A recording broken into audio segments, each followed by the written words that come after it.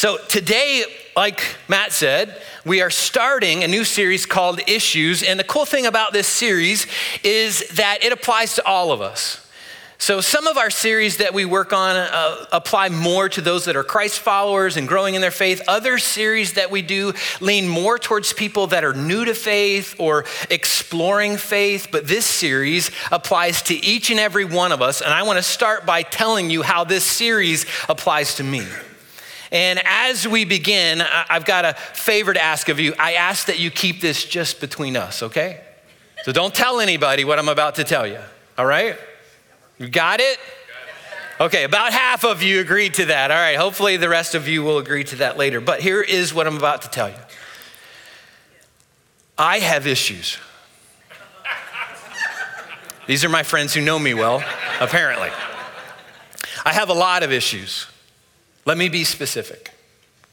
I have pride issues, trust issues, anger issues, anxiety issues, attitude issues, control issues, temptation issues, insecurity issues, security issues, jealousy issues, image issues, comparison issues, coping issues, resentment issues, bitterness issues, faith issues, family issues, fear issues, failure issues, forgiveness issues, marriage issues, leadership issues, loneliness issues, communication issues, people-pleasing issues, and perfectionism issues.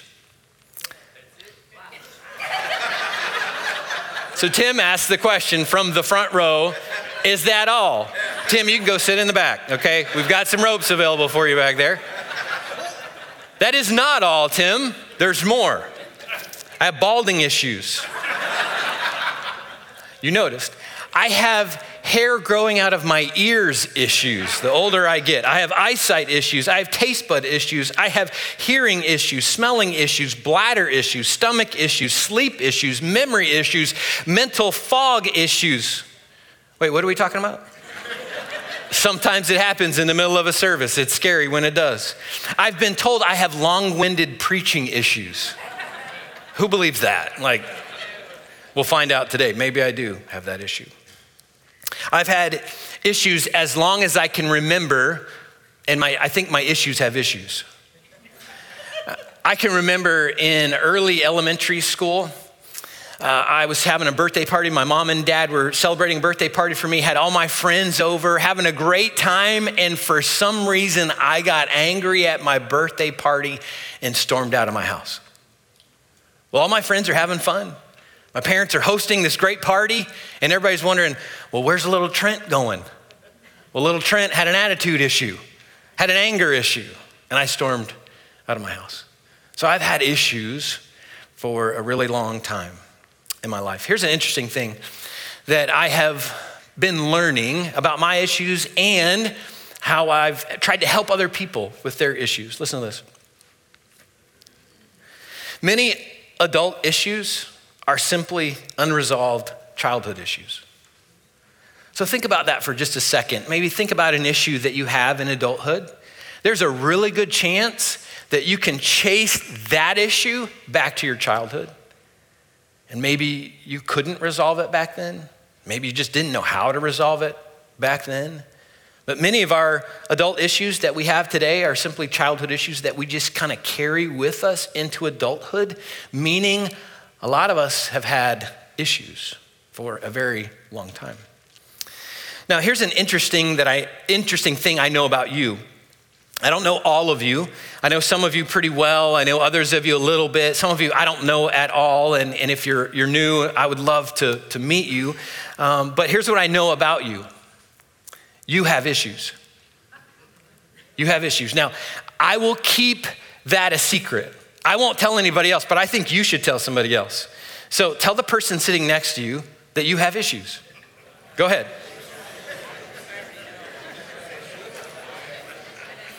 I didn't say explain all your issues. I just said, say, I've got issues. Okay, now say back to that person, I know you have issues, but Trent has more than both of us. So go ahead, you can say that. You can say that, okay. All right, so the reality is we all have issues, including people in the Bible. My men's group has been reading through the Bible this year. We're just a little over halfway through. And one of the regular conversations that we kind of have in our group as we're reading and talking about the people that we're learning is, wow, those people had issues. If you think back to the beginning of the story, we get to Genesis chapter 3, and Adam and Eve had issues. Their son Cain had issues, and you go on to Noah had issues, and Abraham and Sarah had issues. Jacob and Rebekah had issues. Moses had issues. King Saul had issues. King David had issues. King Solomon had issues. Almost every person in the Bible had issues, including Jesus. Jesus had disciple following issues. Many of the things that Jesus modeled for his disciples, they didn't do. They said, well, we're not going to live like that. And Jesus even had some issues with his followers. So again, we all have issues. So the reality is we aren't alone in our issues. Our issues may be unique to us, but our issues are not unique. There are other people who have battled the same thing that you're battling. Sometimes we think, nobody else knows what it's like to deal with this issue. That's simply not true. Other people know what it's like to deal with your issues. And that's true whether you're a Christ follower or not. Just because you become a Christ follower, that doesn't mean instantly your issues go away. In fact, you might discover that you have a few more issues after you become a Christ follower. Following Jesus might become one of your new issues. So if you aren't a Christ follower, here's the encouraging thing about that. Is, all your friends or all the people that you know in your life that are Christ followers, that you think like, maybe they think they have a perfect life. Maybe they think they don't have any issues. That's just not true. They have issues. You have my permission to tell them that. Just say, hey, my bald pastor who has issues says you have issues as well. So we all have issues. Now, here's the funny thing about our issues. Our issues are harder to see than other people's issues. We're all pretty good at recognizing other people's issues and being experts at what we think they should do to fix their issues, right? Like we all know somebody, and you're talking privately about that person with somebody else. And we're kind of bold in those moments. Well, they've got this issue. You know what they need to do? They need to do this, this, and this to fix their issue. Like we're real confident, sometimes cocky when it comes to talking about other people's issues. But when it comes to our issues, sometimes it gets a little harder to see. Sometimes it gets a little harder to know what to do with our issues. I find it interesting for myself personally. I have a background in counseling. I can counsel all day long on how couples should have great marriages and give them tools and strategies for how to have a great marital relationship. And I can go home and have a great fight with my wife and not apply anything I've taught all day long. Sometimes it's hard for me to see my issues. I can see other people's issues a little bit easier than I can see mine. Now, I want to think for a moment out loud with you about where our issues come from. So it's easy for us to think, most of our issues come from other people, right? We like to blame other people for our issues, but I think our issues come from one of four places. They come from others, they come from us, they come from life, and they come from God. So we'll start here with others.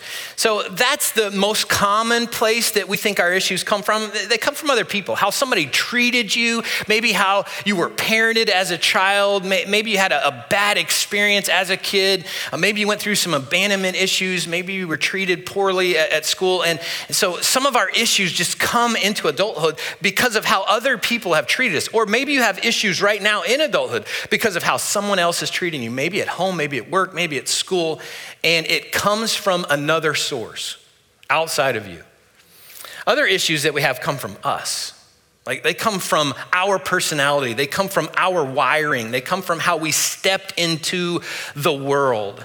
My mom has said about me that as a kid, I had this really intense personality. And I'm like, no, I didn't. No, I didn't.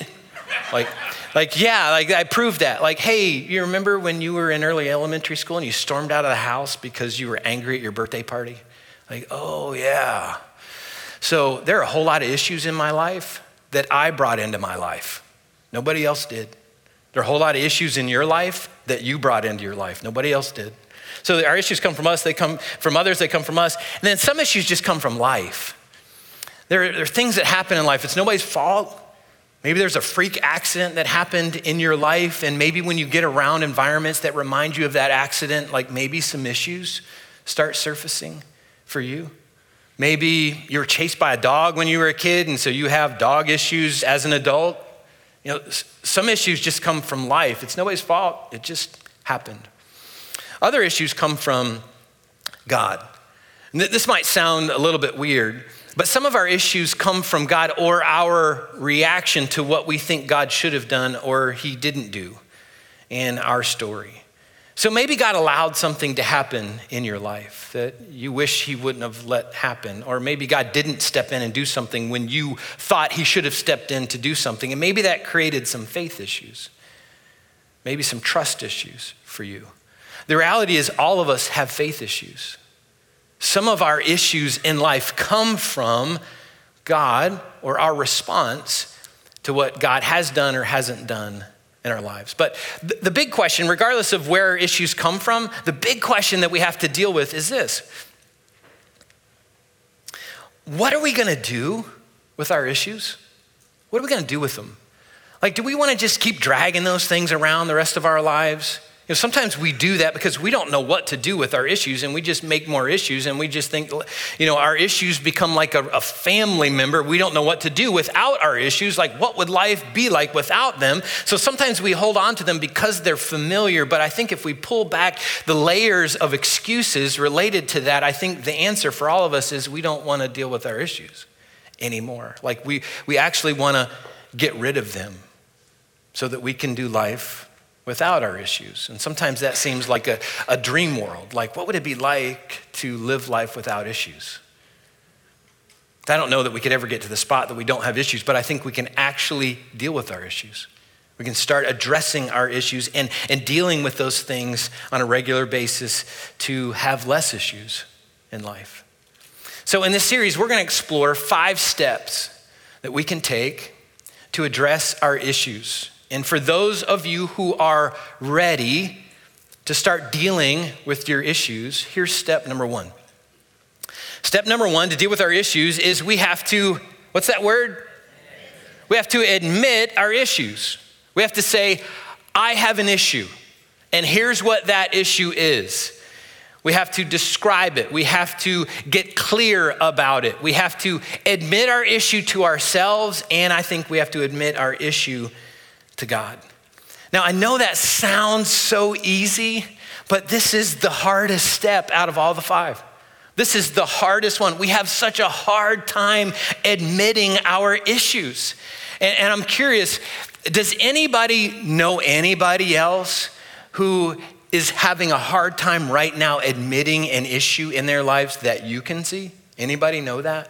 Anybody? All right, you know the interesting thing is, someone might right now be holding up their hand thinking about you, that you're having a hard time admitting an issue in your life. So admitting our issues seems so easy, and yet it's so difficult.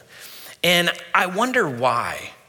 Like, why is it so difficult for us to admit our issues? And I want to start kind of out there for just a second. And I would love for you to participate. If you're watching online, feel free to comment in the chat section. But for those on campus, why do you think some people have a hard time admitting their issues? Change, pride. What was that? Might have to address it. Might have to address it, yes. What over here? Somebody said something. Maybe you don't know that you have it? Was that what I heard, right? Shame, yeah. Great. Guilt. Great answers. Okay, so let's take it from out there to a little bit more personal. You don't have to answer this question. At least you don't have to answer it out loud. You do have to answer it. Why do you have a hard time admitting your issues? Again, don't answer that out loud. But why do you have a hard time admitting your issues? So I'll answer it out loud for myself. Here are some reasons why I struggle to admit my issues. Number 1, I'm prideful. I'm prideful, and I have perfectionism issues and fear of failure issues. So if I admit I have an issue, for me, that means I've failed in some way, and that means I'm not perfect. And I know, you all know I'm not perfect, but there are moments I don't want you to know that. I want you to think that I'm perfect. And so for me to admit an issue means I've failed in some way, which creates another issue for me. So I have a hard time admitting my issues because I'm prideful. Second reason that I have a hard time admitting my issues is because I think I can manage my issues. And when I think I can manage my issues, I convince myself I don't have an issue. If I can manage it, it's not an issue. If I can't manage it, apparently it is an issue. But if I can manage it, like I got it under control. So if I think I can manage it, I convince myself I actually don't have it. Third reason I have a hard time admitting my issues is I don't want to do the work involved. Sometimes I look at the work involved and I go, that's a lot of work. I'd rather not do that. Life is too busy right now. I'll wait till later. When later comes, I go, life is too busy right now. I'll do that later. So I postpone the work necessary because I think the work to deal with my issues is too difficult. Another reason why I have a hard time admitting my issues is because I don't want other people to know I have issues. Kind of goes back to my pride. Like I just don't want to admit to anybody else that I have issues. So those are some reasons why I have a hard time admitting my issues, and yet I wonder, why do you have a hard time admitting your issues? The answer to that question is the key to starting to deal with your issues. Now there's a guy in the Bible that had a really hard time admitting his issue. And we're gonna learn a little bit from him today, and his refusal to admit his issue actually led to other issues. And it led to other issues for him and for other people who had to deal with his issues. And that's a thing about our issues. When we refuse to admit and deal with our issues, it creates other issues for ourselves and for other people. So the guy that we're gonna learn from today is known as David. He's actually King David in the context that we're going to read about him. He's the second king of the nation of Israel. And if you're new to faith, you're new to the Bible, if you've ever heard the story of David and Goliath, this little shepherd boy who killed this giant, that's the David that we're talking about. So David, went from a shepherd to a giant killer to the second king of the nation of Israel. And God himself described David as a man after God's own heart. God had a great relationship with David. David had a great relationship with God, but David had an issue that led to other issues. 2 Samuel chapter 11 tells us about those issues. In verse 1, it says this: in the spring of the year, when kings normally go out to war, David sent Joab and the Israelite army to fight the Ammonites. They destroyed the Ammonite army and laid siege to the city of Rabbah. However, David stayed behind in Jerusalem. Late one afternoon, after his midday rest, David got out of bed and was walking on the roof of the palace. As he looked out over the city, he noticed a woman of unusual beauty taking a bath. He sent someone to find out who she was, and he was told, she is Bathsheba, the daughter of Eliam and the wife of Uriah the Hittite. Then David sent messengers to get her, and when she came to the palace, he slept with her. Now, let me explain how it was possible for David to see her on her rooftop. David's palace was built on a mountain in Jerusalem, and I have stood on that mountain. I've stood on a roof on that mountain, and I've looked down into the valley, and the slope of that valley is so steep that when you're standing on the roof of one home, you can see the roof of the home right below you. And you can see very well what those people are doing. So it was really easy for David to see Bathsheba. And we could spend a whole lot of time talking about why David should have been at war, why he shouldn't have been home, but I want to focus in on his issue and his refusal to admit that issue. And here's some additional information that kind of complicates the story. David already had multiple wives and concubines. We're not sure how many. His son, Solomon, ended up with 1,000 wives and concubines. So what David did in moderation, his son did in excess. But David had more than enough wives and concubines than he needed. But this encounter reveals that David had an issue. David had a lust issue. When he saw Bathsheba, he chose not to control his lust issue. Verse 5 says, later when Bathsheba discovered that she was pregnant, she sent David a message saying just 2 words, I'm pregnant. Now this was David's oh crap moment. Or sorry if that was offensive, but it was oh no moment. Like oh no, what do we do? And I think we all know what this moment is like. Most of us know what it's like to do something that we hope no one else finds out about. And if it looks like they're gonna find out about it, we get real creative on how to craft a story that makes it look like we didn't really do what it seems like we did, or why we just had to do that because we had no other option, right? We get real creative on how to address that to minimize the damage that event might create in our lives. And some of us even go to the extent of trying to hide the thing that we did, to hide our issue. That's what David did. Here's the short version of what David did. He actually ordered for Bathsheba's husband, Uriah, to be murdered. Sad part of that is, in addition to just having him murdered, is that Uriah was a trusted member of his military. He was a trusted member of his army, and he was actually out in battle fighting for David at that time. David brought him home, had a conversation with him. He was actually trying to get him to go home to spend time with his wife so he could hide what he had done. And Uriah said, I will not do that. My men are out in battle. I will not go home. He slept on the steps of the palace. And David tried to get him drunk to send him home. Even that wouldn't work. He had such deep conviction. Uriah had such deep conviction. He would not betray his king. He would not betray his men in battle. And so David said, I'll come up with another idea.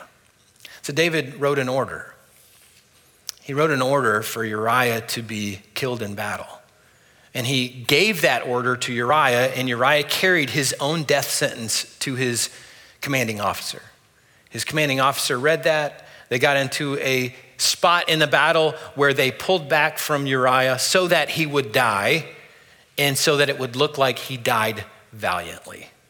So David went to great lengths to hide his issue, and he created another issue. After Uriah was murdered, David married Bathsheba. And I wonder how many people in David's kingdom thought, man, David is such a good king. One of his trusted military officers died in battle and his wife is pregnant. So he married her to help her so that she doesn't become a single mom and homeless. Like he's trying to take care of her and her child. I wonder how many people thought that about David. But David couldn't hide his issue from God. 2 Samuel 11 verse 27 says, but the Lord was displeased with what David had done. So God sent Nathan the prophet to confront David. And, imagine if you're Nathan for just a moment. Imagine God saying hey, I want you to go confront David over this issue. He's just committed a lust issue and now a murder issue. Now I want you to go confront him. You might be thinking hey, if he's willing to kill Uriah, he might be willing to kill me to keep his secret. We're not sure if that's what Nathan thought, but Nathan went. And he told King David a story. The story went a little bit like this. He said, David, let me tell you about 2 guys I know. One guy is really rich. He has 1,000 sheep. And then another guy is really poor. He has one little lamb. And he loves that lamb. He takes care of that lamb. He feeds that lamb at his table. He treats it like one of his kids. He feeds it from his own hand. That lamb is so special to him. Well, David, one day the rich guy has a visitor. Somebody comes to visit him. He wants to prepare him a meal. So what he does is he doesn't take from his 1,000 sheep. He takes this poor man's lamb. He takes it, he kills it, he prepares it, and he offers it to his guest as a meal. David, what do you think of those guys? David responded in 2 Samuel 12 verse 5. It says that he was furious. David said, as surely as the Lord lives, any man who would do such a thing deserves to die. He must repay 4 lambs to the poor man for the one that he stole, for having no pity. Then Nathan said, David, you are that man. Can you imagine how quiet it got in that room in that moment? Can you imagine what David's servants who are standing around are thinking, like, oh, we're just about to watch a bloodshed? Or what is David gonna do? We have no idea. We're not sure how long it took for David to respond, but I'm sure several thoughts rolled through David's mind.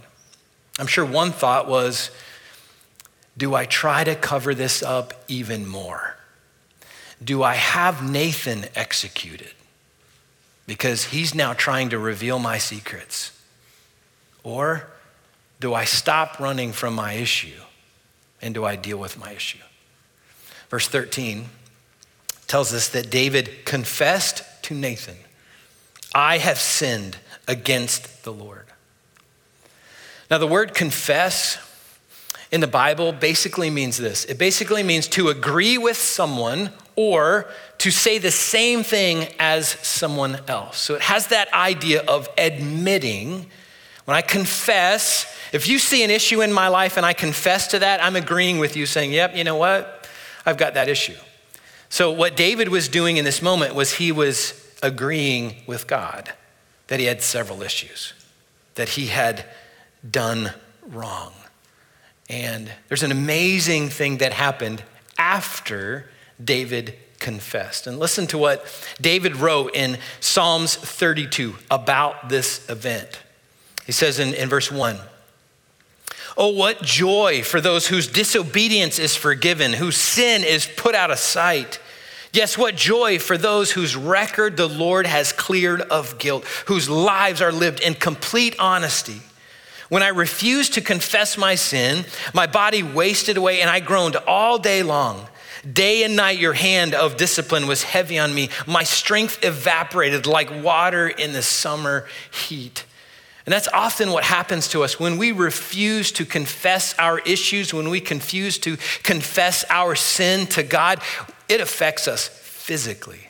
It was affecting David physically. Verse 5, he says, Finally, I confessed all my sin to you, and I stopped trying to hide my guilt. I said to myself, I will confess my rebellion to the Lord. And guess what? You forgave me. All my guilt is gone.